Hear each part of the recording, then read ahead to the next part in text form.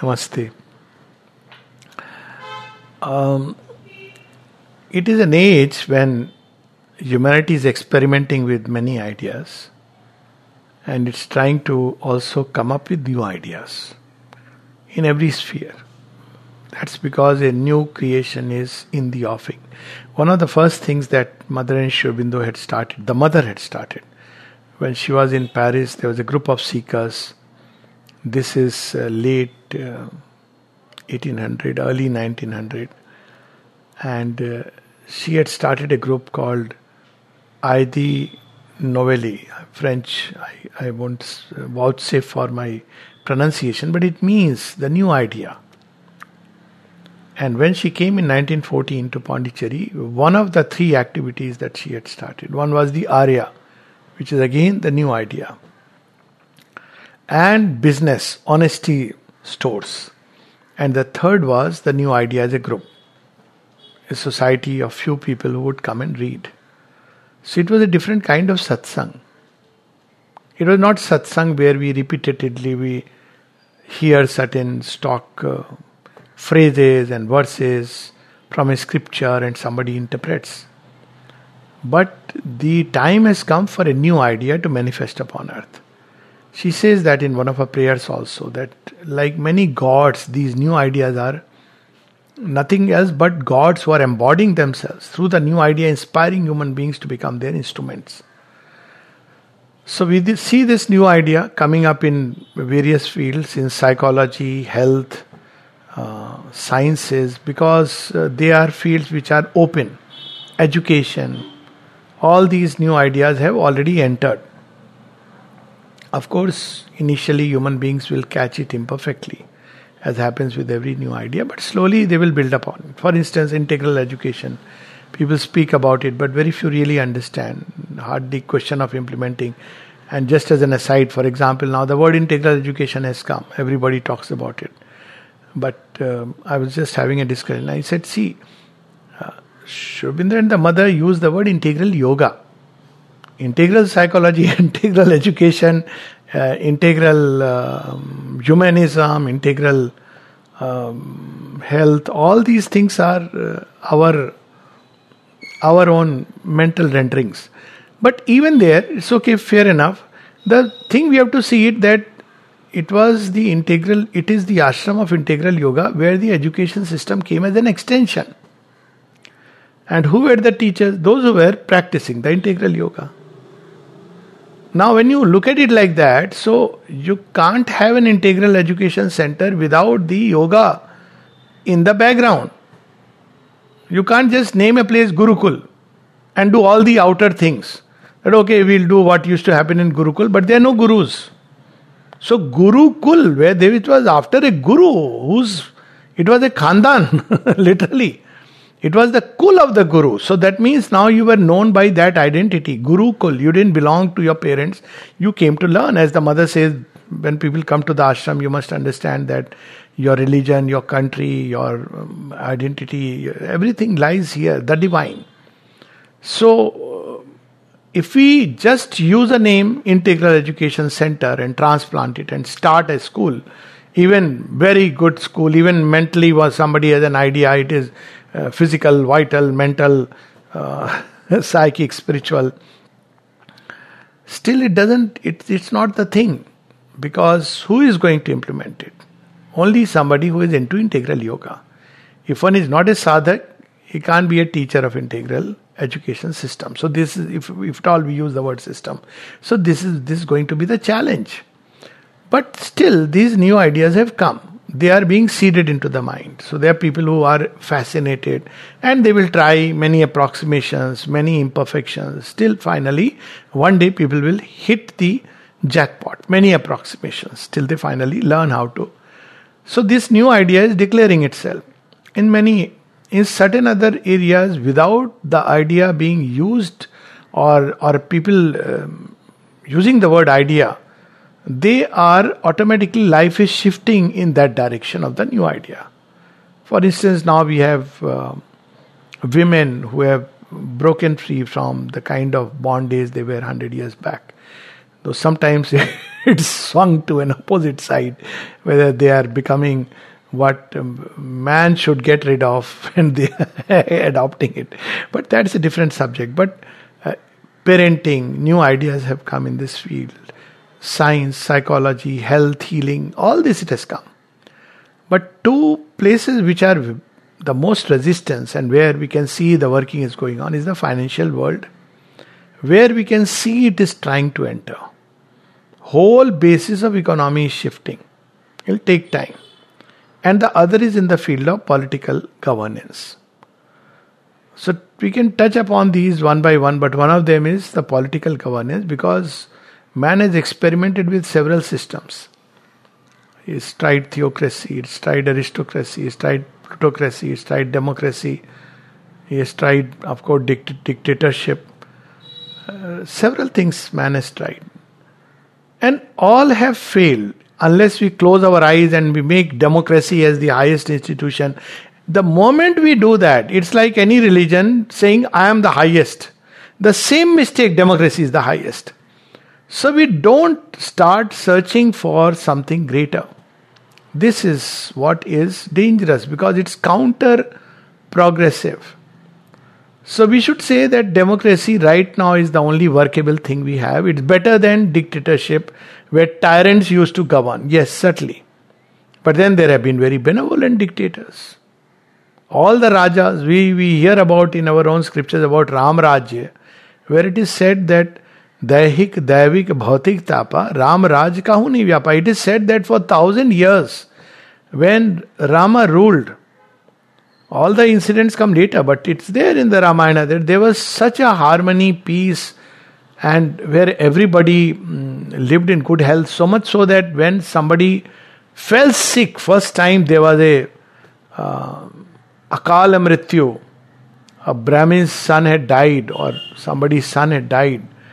Then Ram started wondering there is some imbalance somewhere, and that leads to Shambhukvad.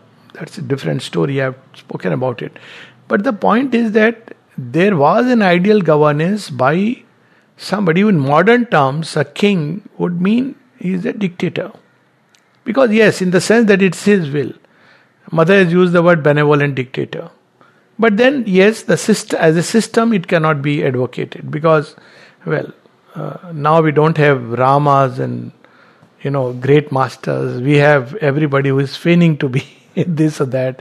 And if a tyrant takes over, he may do much good to his own people, but he may be also dangerous to the world, and very often is a threat to his own people. So that tyranny of the despotic dictator was replaced by democracy, because democracy means no, it can't be just one person. It's the age of Narayana, collective. Narayana is a very interesting word. I am not going into Sanskrit meaning. But the one indwelling universal in every human being. So everybody is potentially a god. So you just can't have one person governing. And this is the age when it's the age of collectivity. So you can't have one person who is going to rule everyone. There will be a will of everyone. And so democracy caters to that. But the problem is, though Narayana is potentially in every nar, but most people are far from it. So democracy in practice becomes the rule of the many who are not yet evolved even beyond some very close to the animal kind. Even thought has not developed, so they don't know how to vote. And that's why they are carried away by all kinds of vote bank politics. In every country it is there in one way or the other. It takes extreme forms in certain parts of India where people on the basis of money or basis of certain freebies or promises, people are elected to power, which is obviously dangerous. But that's how democracy, because masses can be easily swayed, especially when they have a leader, religious leader or tribal leader or a caste leader, and people tend to vote. So democracy is, and parliamentary form of democracy, it's a complete failure. And if still we believe that democracy is the best thing and the constitution is God, then we are going to realize 10 years down the line that we are making a blunder. We see in Europe democracy. Where is it? All mankind. It's like it's recognition that all mankind is equal and one. But what happens in practice? People are beginning to realize that all mankind is potentially and essentially one in the deep essence of things. And in that sense, why only mankind? Why we have a collective ego? The fish, the bird, the beast, the stone and the man, plant, everyone is one in that sense, because everybody has the divine presence. But that does not solve the problem. You can't misapply a deep truth when mankind is still living on the surface. Meaning thereby, unless people are educated, and by education it has nothing to do with degrees. People may have a lot of degrees. For instance, recently there was so much support for the vaccine. Anybody on the wave of vaccine could win an election.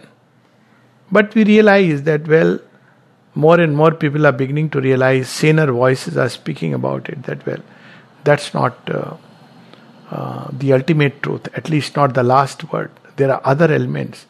If governments would have done to enhance our natural health, our natural immunity, then they would have been of much more use to humanity. No doubt, if you want to give vaccine, give. It's up to you. But take steps to do that. And there are steps which can be done. So that is left to individuals to follow. But you have to create an atmosphere. For example, you have corporate working hours, sometimes 13 hours a day. I know of people. How do you expect that individual will have his own health? You have to maybe pass a regulation that no, it's not allowed. It's happening in certain countries. No, more than 6 to 8 hours, you may not make profit. It's your problem. But you can't, if really individual is important, then you have to allow them that kind of freedom and time to improve their health, to take care of themselves, and at the same time, they should not go back poorer simply because. So, there are many intertwined issues. So, democracy is only a temporary stopgap. And the time for its departure has come. When do we know that the time for departure has come? Just like in religion, so too, when a system begins to fail, religions are beginning to fail. Why? Because instead of helping man to move toward the spiritual, they are stifling the spiritual impulse and becoming a cause of evil. So we see that governance systems also, they are failing. They are duping human beings and cheating and all kinds of things. The way we know nowadays, with the elections, how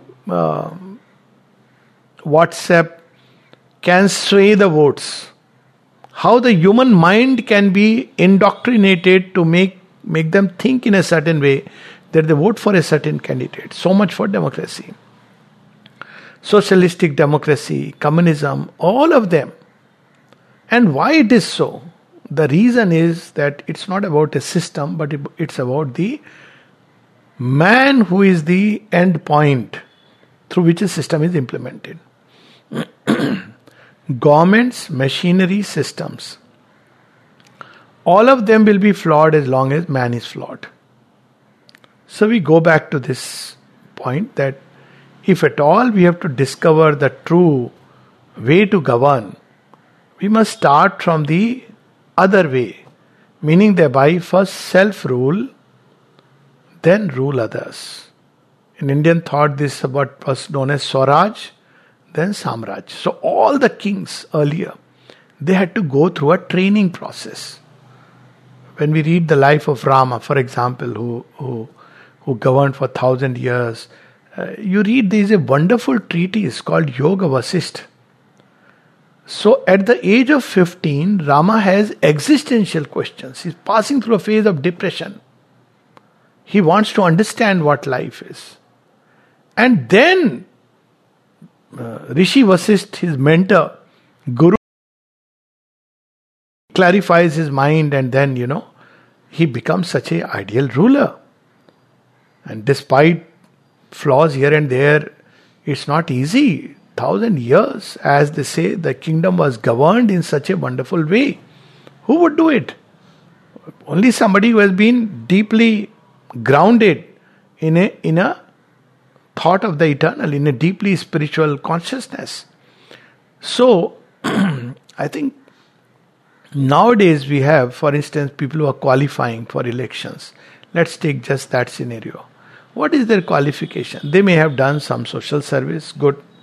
Minimum should be required, that they should be people whom human beings recognize as men of integrity. It's not like anybody can just stand and go there. And second, it will be very nice if there should be something like a spiritual course for politicians. Even these people who have engaged in social service, some kind of social service, before they start the parliament sessions, enter the parliament, there should be a one. Why not? I mean, IAS administrations go through a course. For being a doctor, I go through a course. For being an engineer, you go through a course. Course means you have to understand things in the true way. So it's not enough simply that you know the political systems and you know how to manipulate people. So each country should evolve its own system of ideal ethics in governance. Journalists have to do a course in ethics. Whether they follow it later or not is one thing. But the minimum is that nobody who has been not proved himself in effective social service, done good to mankind, and is recognized as a man of integrity should be barred. And it has nothing to do with educational qualification, nothing to do with caste, creed, anything. That should be a minimum qualifier. And then when such people come, work together, then they should undergo, there should be instructors who can teach them and train them about. Even jury should go through a course, all of them. Because, see, unless you are deeply grounded in a deep spiritual ethos, not religious, deep spiritual ethos, you are not really fit to govern. Their course should include minimum self-mastery, self-rule. So, this is one way that we can navigate. But still, democracy will be flawed. So, what is the future ultimately? Which we can see the first signs of future are beginning to emerge. What is the future? Divine anarchy. You can see now people are revolting. You just can't hold the masses together and say, who is representing the masses? Today it may be a group of leaders, tomorrow it won't be that group of leaders. Now democracy believes by these checks and balances you can correct it, but no, because the people who come there and the cabinet ministers, they again become... so masses sometimes, they have their own true aspirations. Why? Because they have aspiration. They are not trying to get some power. They are not grabbing power. They have certain needs. They may be material needs. They may be spiritual needs. They may be higher need. They may be just need for a clean governance. And yes, they will vote people according to that. But more importantly, that these individuals are beginning to revolt. Why? Because they are discovering that we vote people to power on this basis, that basis, but they don't deliver. So this revolt is the sign that the systems are failing. And when systems come, you can have one of these two alternatives. You will have smaller groups which will be governed by local units. Much easier to handle. Much easier to point out, much easier to connect. See, many of the leaders don't have a connect, ground level connect. We are right now, I would say, fortunate in certain ways, but tomorrow you may have a leader. Okay, let me not prophesy, sometimes words carry their own power. But any country, you may have a leader which has no real connect with the masses. But if you have ground units, village units, strengthen them, allow them a degree of autonomy, where for all governance, the people and the leaders, community leaders, they govern most of the things. This will also once for all settle this idea of constant, I want my group, I want your... Okay, fine. Your group governs, but this is within your unit, so it can't be at the detriment of others. You have your little unit, your village, or maybe your town or a district. You govern there. And many of these district levels give them more and more autonomy to take care of their own You have a problem with the roads, there should be communication. The system of taxation should also change. Meaning thereby right now everything goes to the center or the state. State is a very big unit. So it should be on primarily within this. The money is circulated. Those who can give more will give more. It used to be, we have seen that in villages. It used to be like that. They would say, okay, we'll make a road, or some rich man will say, we'll make a dharamshala. That's the right way to govern. Nothing wrong with it. And some percentage, because they belong, there would be certain common things of governance. Finances at the larger level, economics, which is intertwined with industry and production, military, law, and of course administration. These have to be something which is common. Administration includes police. So that will be something which is common. But even there, so some money has to flow from the local unit to the larger and to the largest, not the other way around.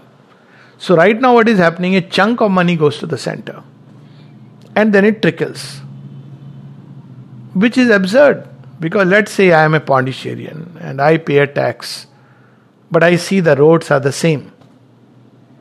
But if I can have a system where I can put it to the Pondicherry administration, and the Pondicherry administration is duty bound to listen to me, because every time you go to them, they say, well, sir, we don't have funds which have not been released. So we can hold them accountable, and there should be much more accountability. So the whole taxation system has to change. And that will make a well-knit society, but at the same time, there is the larger sense of a nation, which is important, of a civilization and culture, which is very important. Those aspects should be common. So you can't have borders. The borders will be a national border guarded by the military. The financial system where the external affairs, as it is called, foreign affairs, that has to be not a local committee vis-a-vis China, but the nation, because that has an impact on everybody. So foreign affairs, external affairs, financing system, not this part, but otherwise certain larger regulatory policies, though that's really not so important, but at least these two, external affairs, military, and law, because you can't have otherwise you'll have those kangaroo courts. So basically these 3 or 4 things, and then governance will become very simple. You don't need so many people in the parliament deciding about the far outreach, and then you say, I want to reach out to the poorest man in the poorest place. You can't reach out. To an extent you can, but still, because you don't even know his problems. So this one part. Then what will happen is, when you have these small little units, and what the government can do or should do is that create these units not only as thriving units, or encourage them not only as thriving units of commerce as we see today, city life which is all around commerce, but ensure that there is a kind of possibility of true education and a spiritual development. Again we see this in ancient India. So you used to see these temples were not just temples where you went to worship. There were counselors there. There were people whom you could go and approach, counsel. You could go and learn about higher values, deeper things. This is something which the Western context doesn't understand. Why? Because it has separated. God is there, higher things, spiritual life. Even in India we did the same. And the lower things, human mind will govern. The time has come to integrate them. Meaning thereby that there has to be more and more a turn toward the spiritual evolution, which must be seen by the governments and by society as the one thing that can really help us. Because if we remain what we are, a creature of greed, lust, fear, ego, ignorance, then where is hope? Give any system and we'll corrupt it. We'll find a loophole. So the stress should be on a spiritual evolution in every sphere. And the one place from where it should start is education. I don't know how many schools are there where even the idea of spiritual education is considered.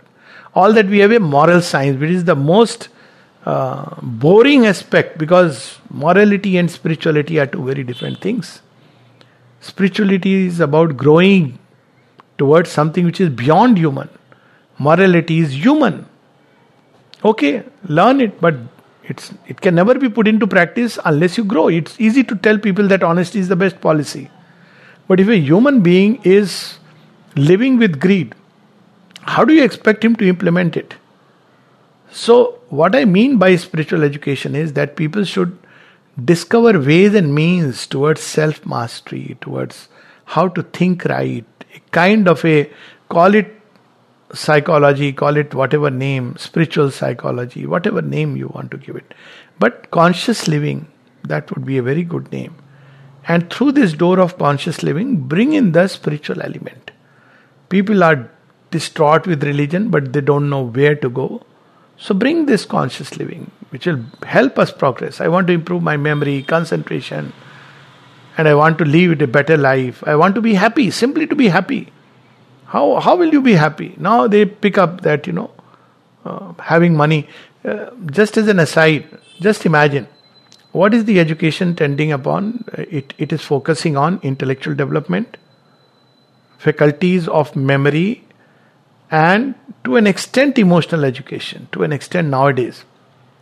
But all this to lead a life of desire and ambition, which is your goal. So you're creating asuras. That's what an asura is, a brilliant mind, a puny heart, and a disorder and chaotic life impulse, driven by desire and ambition. So we are actually becoming, educational centers are becoming factories for creating asuras. The very goal must change. Education is all about learning and progress.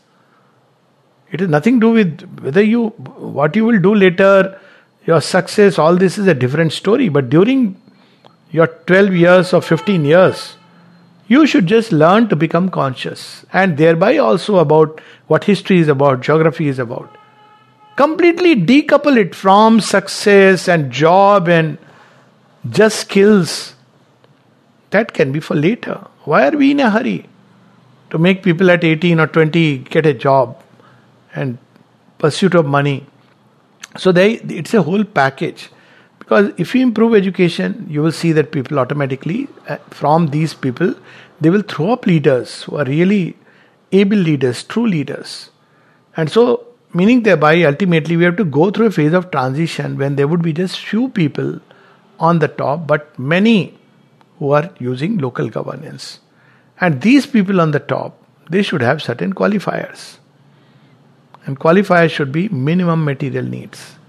That's one simple way to ensure that the person is not corrupt.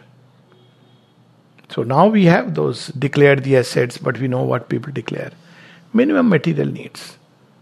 A person with minimum material needs is the right person. He will govern very well because he doesn't have those expansion of desires, either because he has worked upon himself.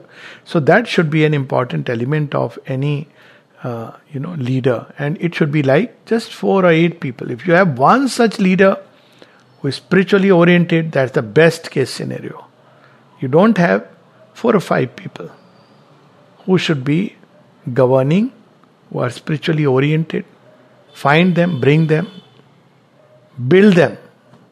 In ancient societies, all the kings were trained like that. So why can't we have a training like that? Just 4 or 5 who can be at the top. In all their decision, they intuitively understand the real needs, material needs and everything else. And that would at least be a passage until divine anarchy comes. What is divine anarchy? Divine anarchy is where each person discovers his own right law. And this right law is the divine law which is within him. He is moved by the divine will. And because it's the divine will, it will never create contradictions. It will be always tending towards building harmony. Right now it is not possible because there is so much that opposes the divine will.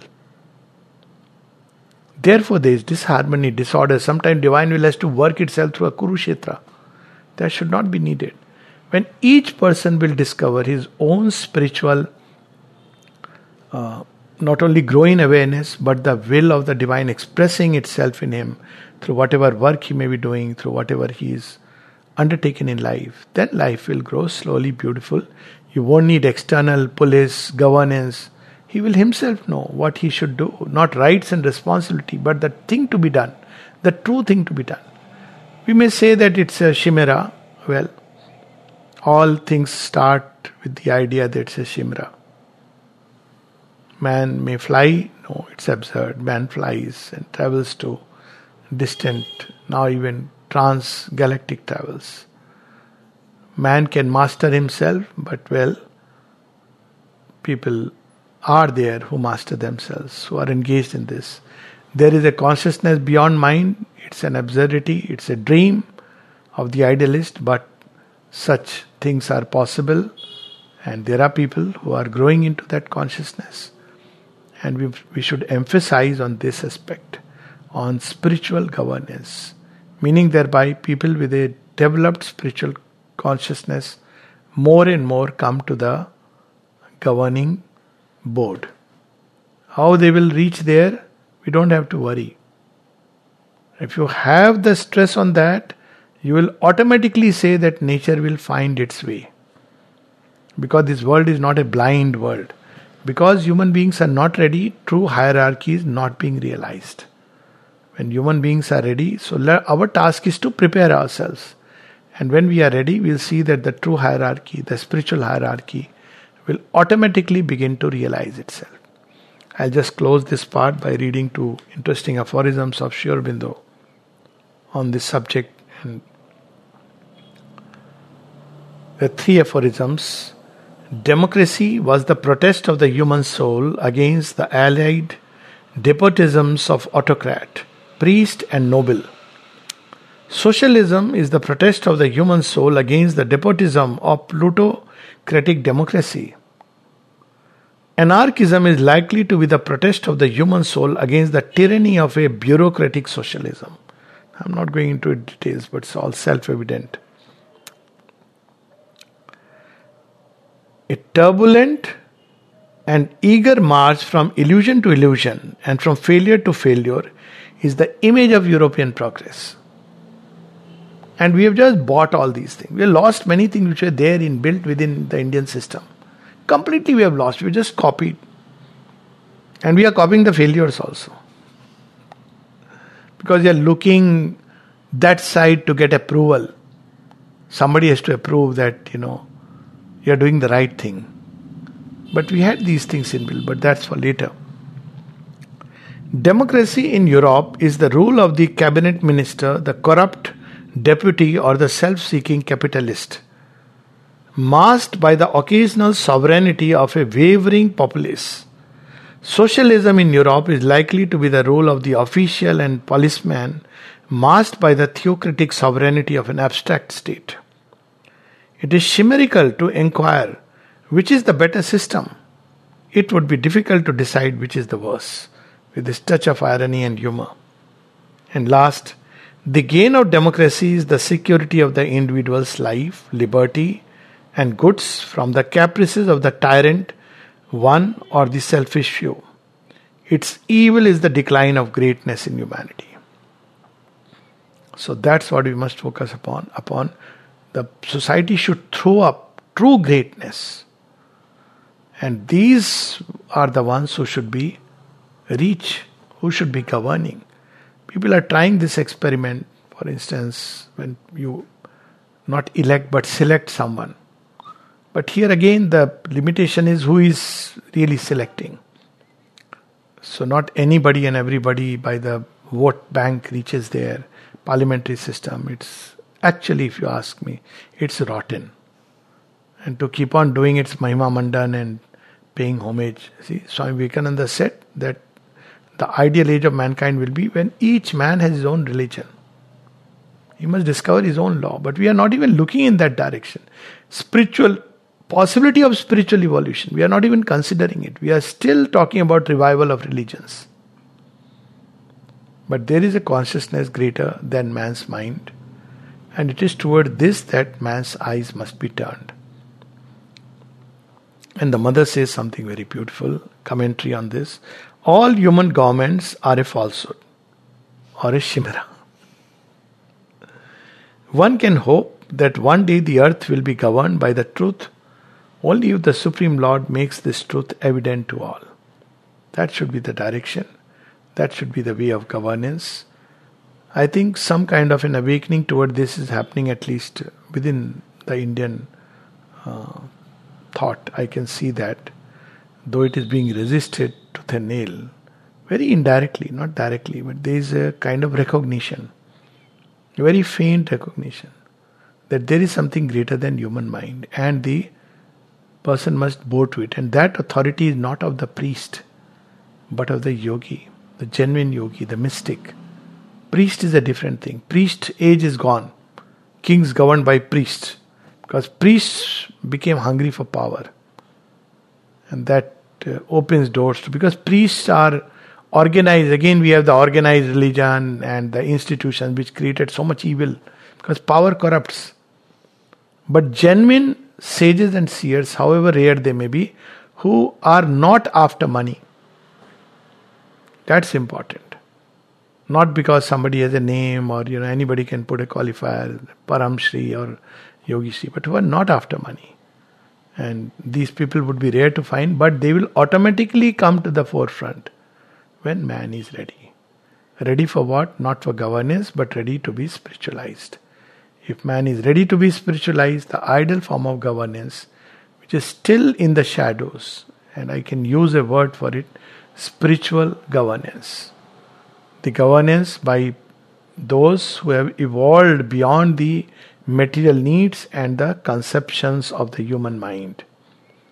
When they govern this society, which one day they will, 1,000 years, we don't know.